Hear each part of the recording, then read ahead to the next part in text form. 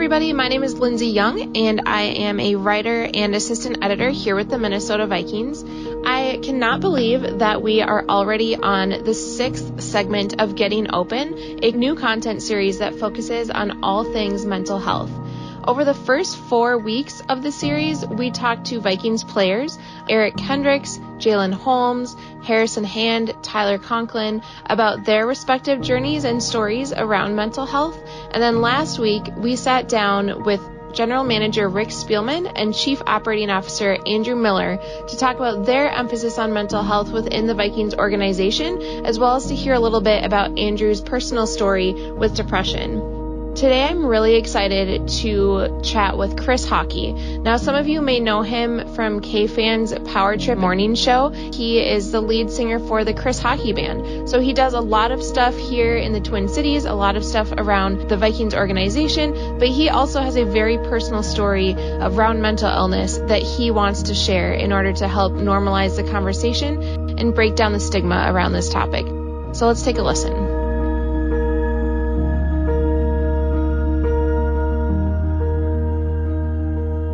Chris, I know that you have shared your story around mental health before. I think it was back in 2017. You did a really impactful interview with KARE 11's Jana Shortle. For those of us who may not have heard that interview, maybe aren't familiar, can you share a little bit about your experience with mental health and specifically depression?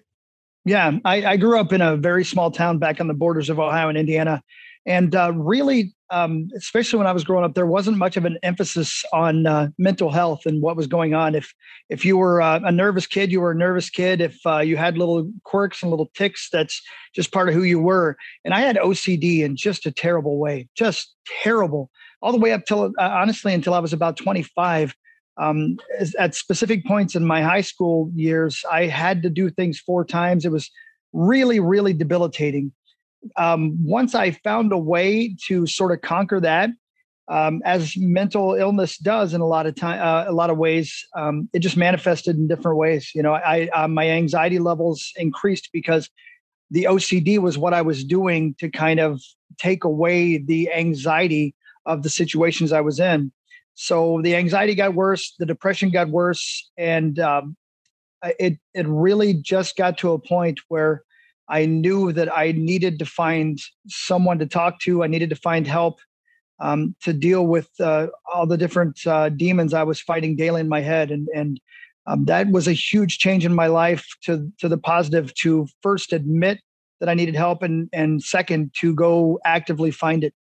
So when you use these words like OCD and anxiety and depression, were those things that you were able to identify or I guess label at the point that you first started dealing with them? Or how did you kind of come to figure out this is what I'm dealing with and how did you cope with that?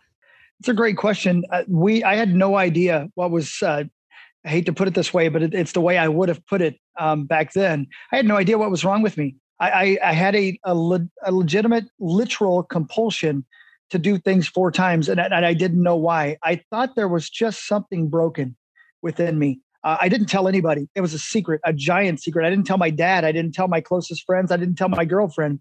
It was obvious in some ways. You know, when she was leaving, I had to give her a kiss 4 times before she could leave.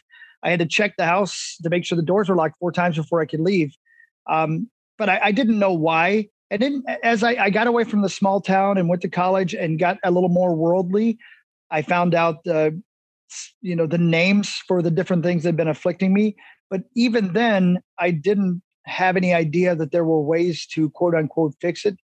And also there was a stigma to it that hopefully things like you're doing and things like we're doing here today are taking away, because maybe the highest hurdle between being who I was and being well was being able to talk to people about it, being able to admit that this was a situation I needed to deal with, and having to admit that I wasn't strong enough to do it myself. So it took me a long time to find out what my issues were, and a lot longer than that to admit what my issues were. When you did kind of get to the point where you were able and willing to admit the things that you were going through, what was that like for you? There were different spots on the journey for me with that. When I was able to overcome the greater part of the OCD, the obsessive compulsive, that was a like the clouds cleared away and the sun finally came out moment for me. It was a life altering, life changing moment for me. It was being freed from the birdcage in a way that I can't even explain the joy that I felt. When it came to the depression and the anxiety, that was a whole different journey for me to admit to myself that it was more than just needing to drink more caffeine or needing to see the sunny side of things, or to stop saying to myself, hey, stop being down. What is your problem? You got a great life.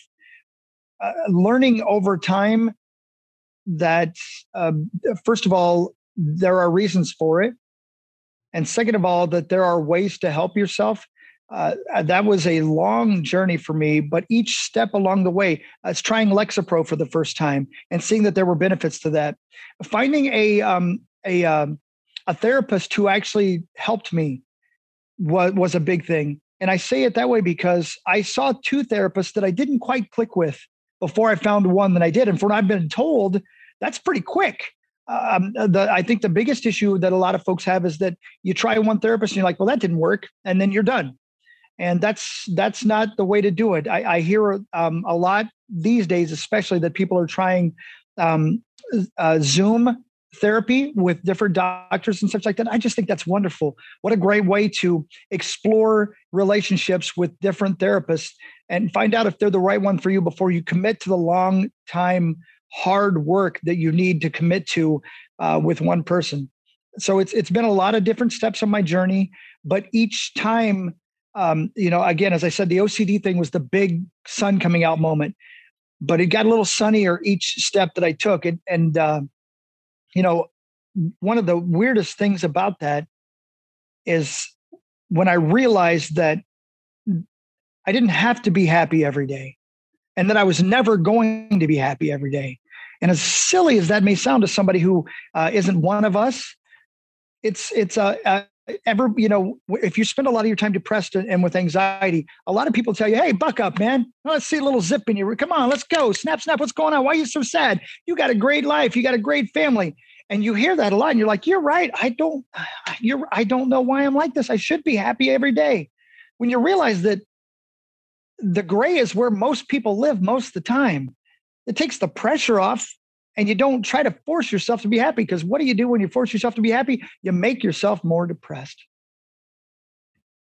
I like that earlier you brought up the idea of the stigma. And of course, that's a lot what we're talking about with this series, breaking down the stigma, normalizing the conversation. Why do you think there is such a stigma around mental illness? And do you believe that that stigma is more prevalent in men for one reason or another? The second half of that, for obvious reasons, is hard for me to answer because I only know it from a male perspective. But I really believe so, and this was, I guess, more from my research that I've done throughout the years. But there is a whole lot of, you got to be the strong guy. You got to buck up, man. You got to get up and go to work. That's part of the deal. Yeah, today was a bad day, but guys have bad days and you just got to be strong and get through it. So I definitely think there's something to that. But I think also, just the words themselves, mental illness, for a lot of people, and even for me, there's not much differentiating that between being depressed or having anxiety and being committed. They sort of all seem the same. When you label something as a mental illness, it sounds really devastating and really debilitating and really on the edge, I guess. So I think that's the biggest stigma.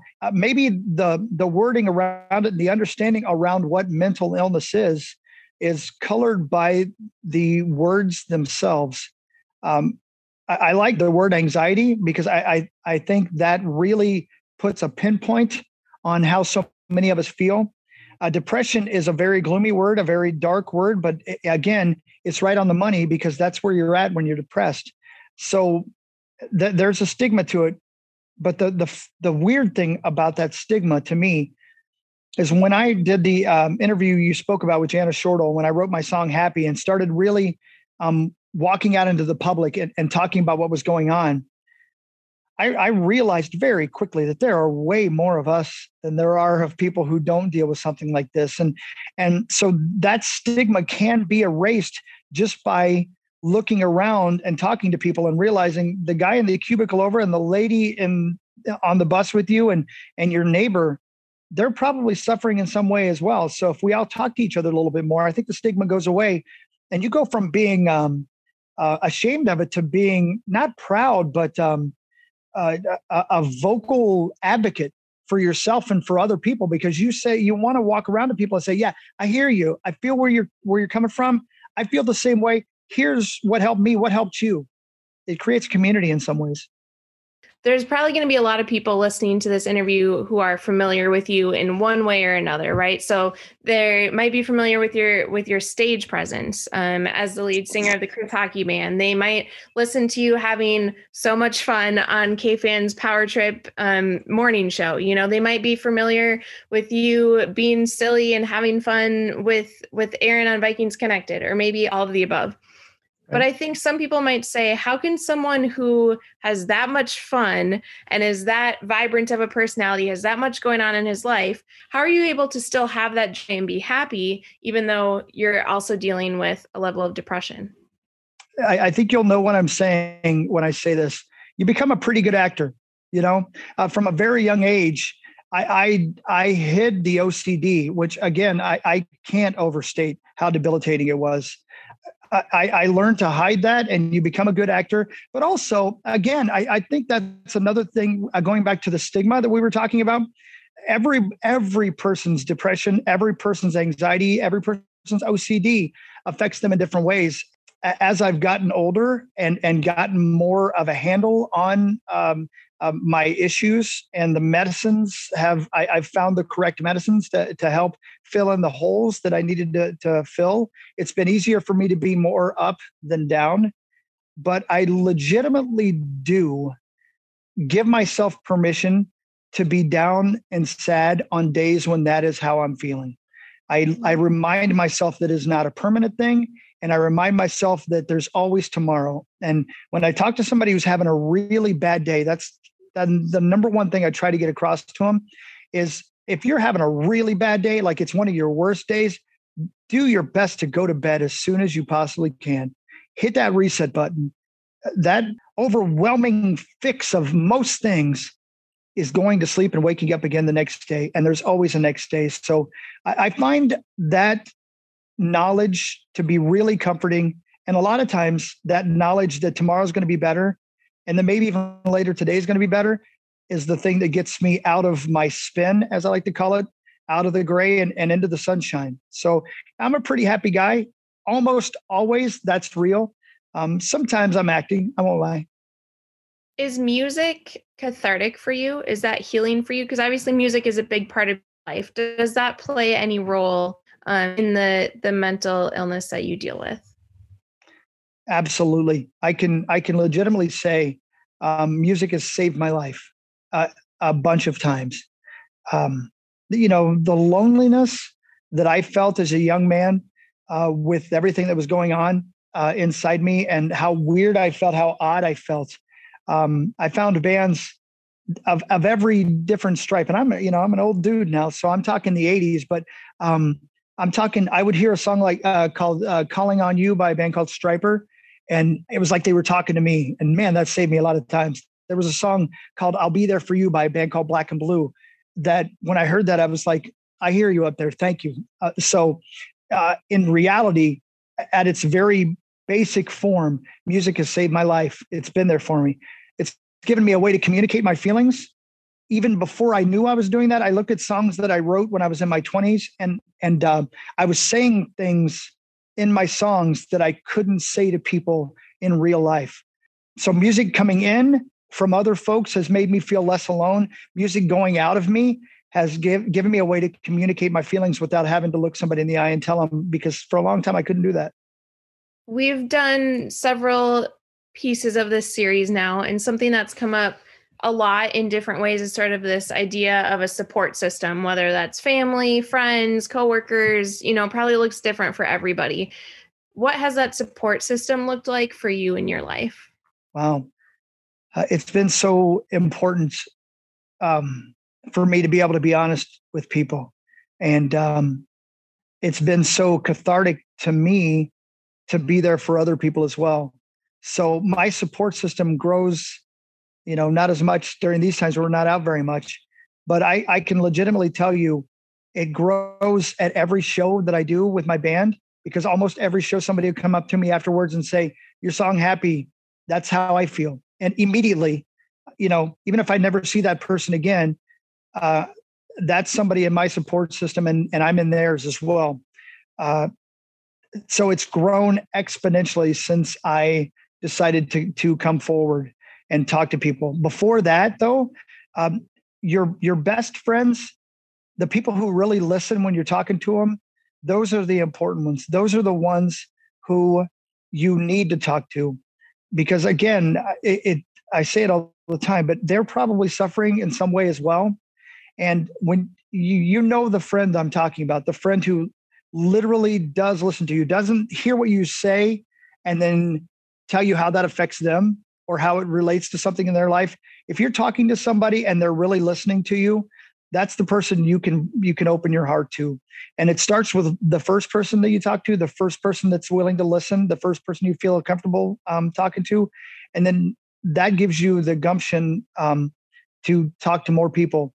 And it goes both ways. I can't tell you again how, for those, if somebody's watching this right now and is willing to take that chance to talk to somebody, what you're going to find out is that person wants to listen, and it helps just to talk, even if they don't know the answers. In fact, they probably don't know the answers, even if they want to know the answers, but that's not the point. But when they talk back to you and then you talk to somebody else and they talk back to you, just having a community, my gosh, that helps so much. Because you don't feel alone anymore. Man, that's the darkest place, isn't it? Yeah, and I'm going to actually build right off of that question into the next one. And that is, you mentioned not being able to go out a lot and stuff right now. These past basically 12 months, just a lot of heavy stuff. There are people, right, who have dealt with mental illness or different challenges, anxiety, depression, et cetera, for many, many years. And so it might be more difficult now, but they have a little bit of a toolbox or they know what's going on. But there's a large population of people who are dealing with these things for the very first time and maybe don't know what they are. These feelings are scary. They're foreign to them. Would you say anything else to those people who are kind of experiencing these things for the first time during such a difficult, time of life? Yeah, that is such an important point, and it's so valid, because you do see that so often. In fact, I've had some instances as of late where I've spoken to people and found out just how overwhelmed the therapists are and such with people looking for help right now. I would say to anybody experiencing it for the first time, the same thing I would say to somebody who's been dealing with their whole life. And it's exactly what we talked about a little bit earlier. Do your best to be honest with people that you care about, that care about you. Again, great chance right now they're feeling the same way. But just talking to somebody about it is going to relieve so much tension. Once you open up a dialogue with people, you're gonna say things to them you didn't even know were true. They're gonna say things back to you, and you're gonna relate and didn't realize they were true to you as well. But this is not a small club that you have joined. If you are experiencing this for the first time, there are a lot of us out there. And again, there are people like me. I'm 50 years old. I've been living with this most of my life. And if I can help you, I certainly will. So please reach out. Even it doesn't have to be a professional. It can be just your buddy, and it can be a strange guy on the radio who talks fart jokes most of his life. Reach out. People are willing to listen. Well, Chris, thank you so much. I just love the heart that you have for this. I know when I called you, I told you, I said, hey, Chris, this is this content that I want to do. What do you think? And you were like, I'm in. Like, you didn't even have any other questions. And I can just, hear that in your voice and in wanting to share it with other people. So thank you so much for being willing to share your story to help other people. That's a great idea. And I'm so glad you're doing this. And I thank you for including me. And I literally just want to give everybody a hug. I just want to make everybody okay, including you and you and you and you and you and you, all of you. I want you all to be okay. Let's all be okay together. Thanks, Chris. Thank you, dear.